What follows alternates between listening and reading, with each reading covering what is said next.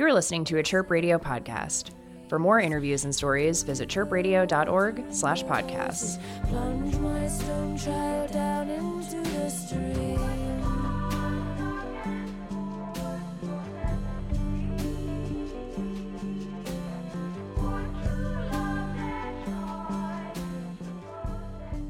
Hi, this is Bradley Morgan from Chirp Radio, and I'm at Beat Kitchen with the experimental folk singer-songwriter Jesca Hoop, based out of Manchester, England. How are you doing? I'm doing great.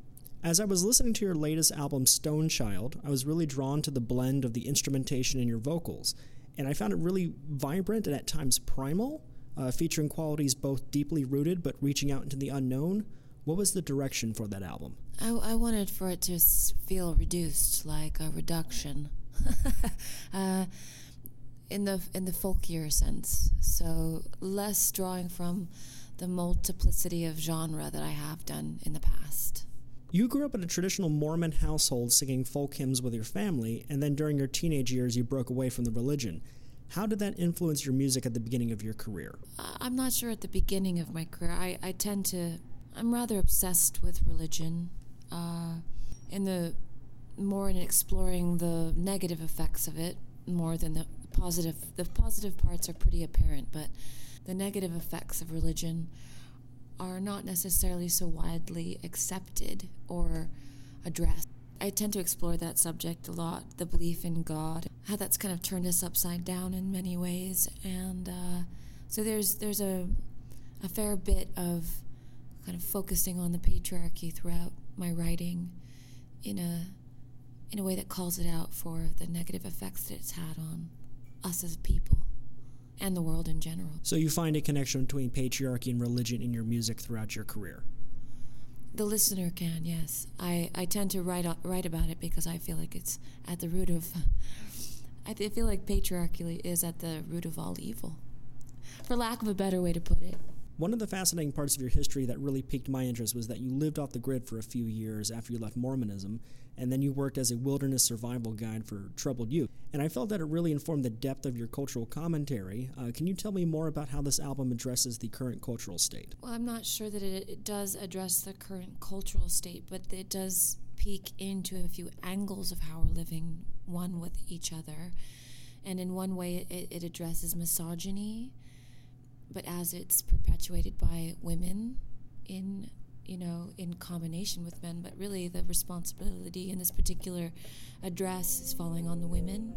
That song is called Old Fear of Father. It's like a mother competing with her daughter because she feels insecure type of situation.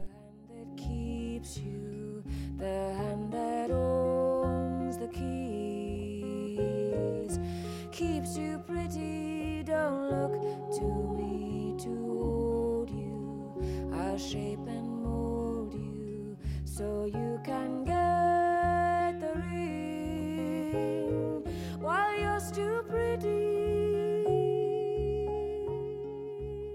I'm talking a bit about modern day slavery as it traces its way back to the abolition of slavery and how that didn't actually in actuality happen.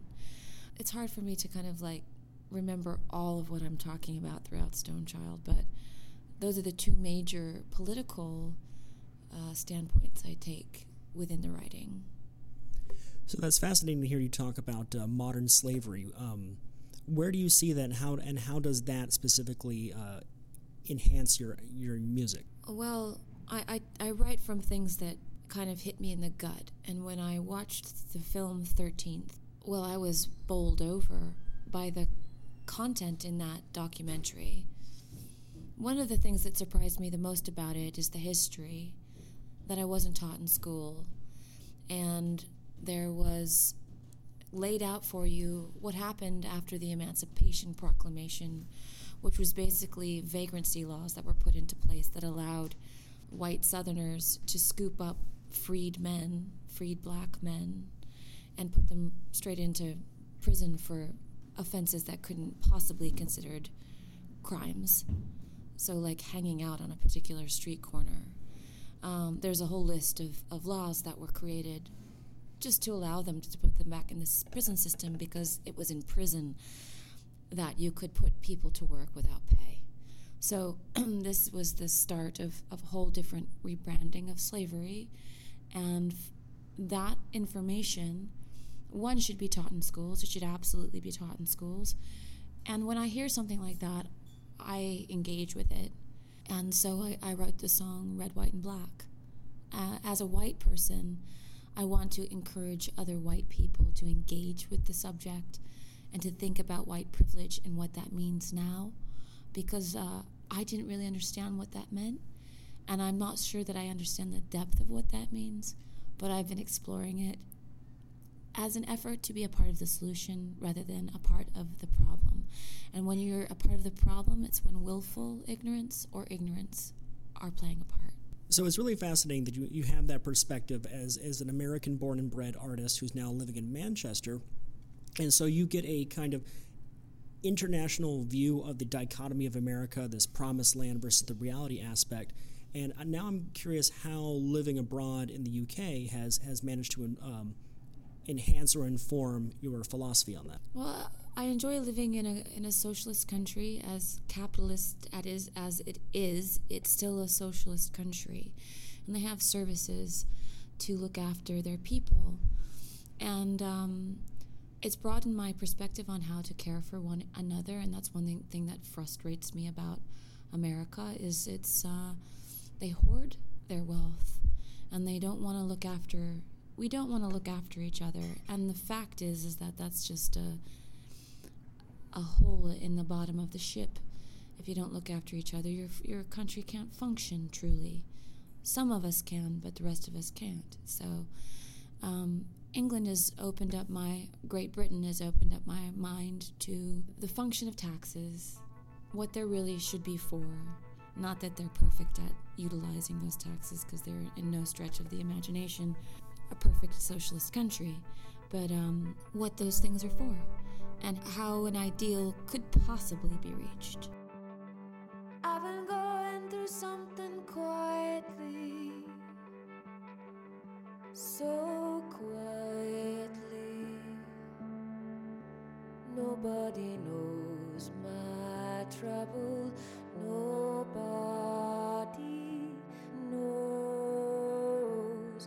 I dress myself for city streets, these leathers shield my sadness so nobody sees, nobody sees, nobody sees me, nobody sees, nothing, not my skin keeps out from in. I came out of this world, not in. So your points are really fascinating me, because when I was listening to your album, Stone Child, I really enjoyed the song Shoulder Charge, because I can hear in the song that it was really deeply personal, and it was something that I found that a lot of people could relate to. This idea of venturing out into the world, wearing a mask and an armor to shield us, and that the turn is that it further isolates us from other people who are also isolating themselves. So this, individualism versus collectivism kind of mentality, i.e. America versus, the UK. And I want, to kind of learn more about that song. Well, I don't see it versus anything. I see it as, well, if it's anything, it's I versus other. We learn to keep things quiet, our struggles quiet and too closely guarded, because we gossip about each other. And if something is going on with you, you might get marked. For instance, if you have any of the conditions that are frowned upon by society, if you're living a particular way or you are a particular way, it's hard to just be yourself because there's stigmas built around those particular ways. But in actuality, there's no way that you can be that isn't totally human and isn't totally natural. So there needs to be places for people to talk about how and who they are. And there's just too much shame carried. So when I'm writing about something that's too personal to be spoken about, I'm saying that in a public forum because obviously there's nothing that's too personal to be spoken about, because we all carry basically the same burdens. I mean, in different forms and different variations. but we're all the same thing. There's no other. There's nothing other. We're one and the same. So why do we hide ourselves and why do we protect ourselves? There's a few reasons why we do, and those are the things that need to be broken down. I want to circle back to my question about living off the grid and how it informed your music. Going forward, what happens from here? Where do you see we go as a society, and what role will your music play in that? Well, I don't think that I have any choice of what role my music will play in society. That's an election process. But I hope that what I offer is, one that is sensual and connecting and enlivening and edifying from one perspective, not across the board, of course. I am not qualified to educate across the board. Just from my perspective that is willing to be candid about my human experience and also encouraging people to come down to earth. I think recognize how mystical really the experience of being in a body and on this earth is, and just explore, I think. All right, Jesca, thank you so much for speaking with me.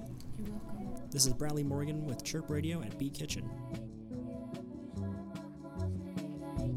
Take him by the hand to the river, lead him by the hand to the water. Let the heavy thread drink up the river, let the heavy thread drag him down to the bottom.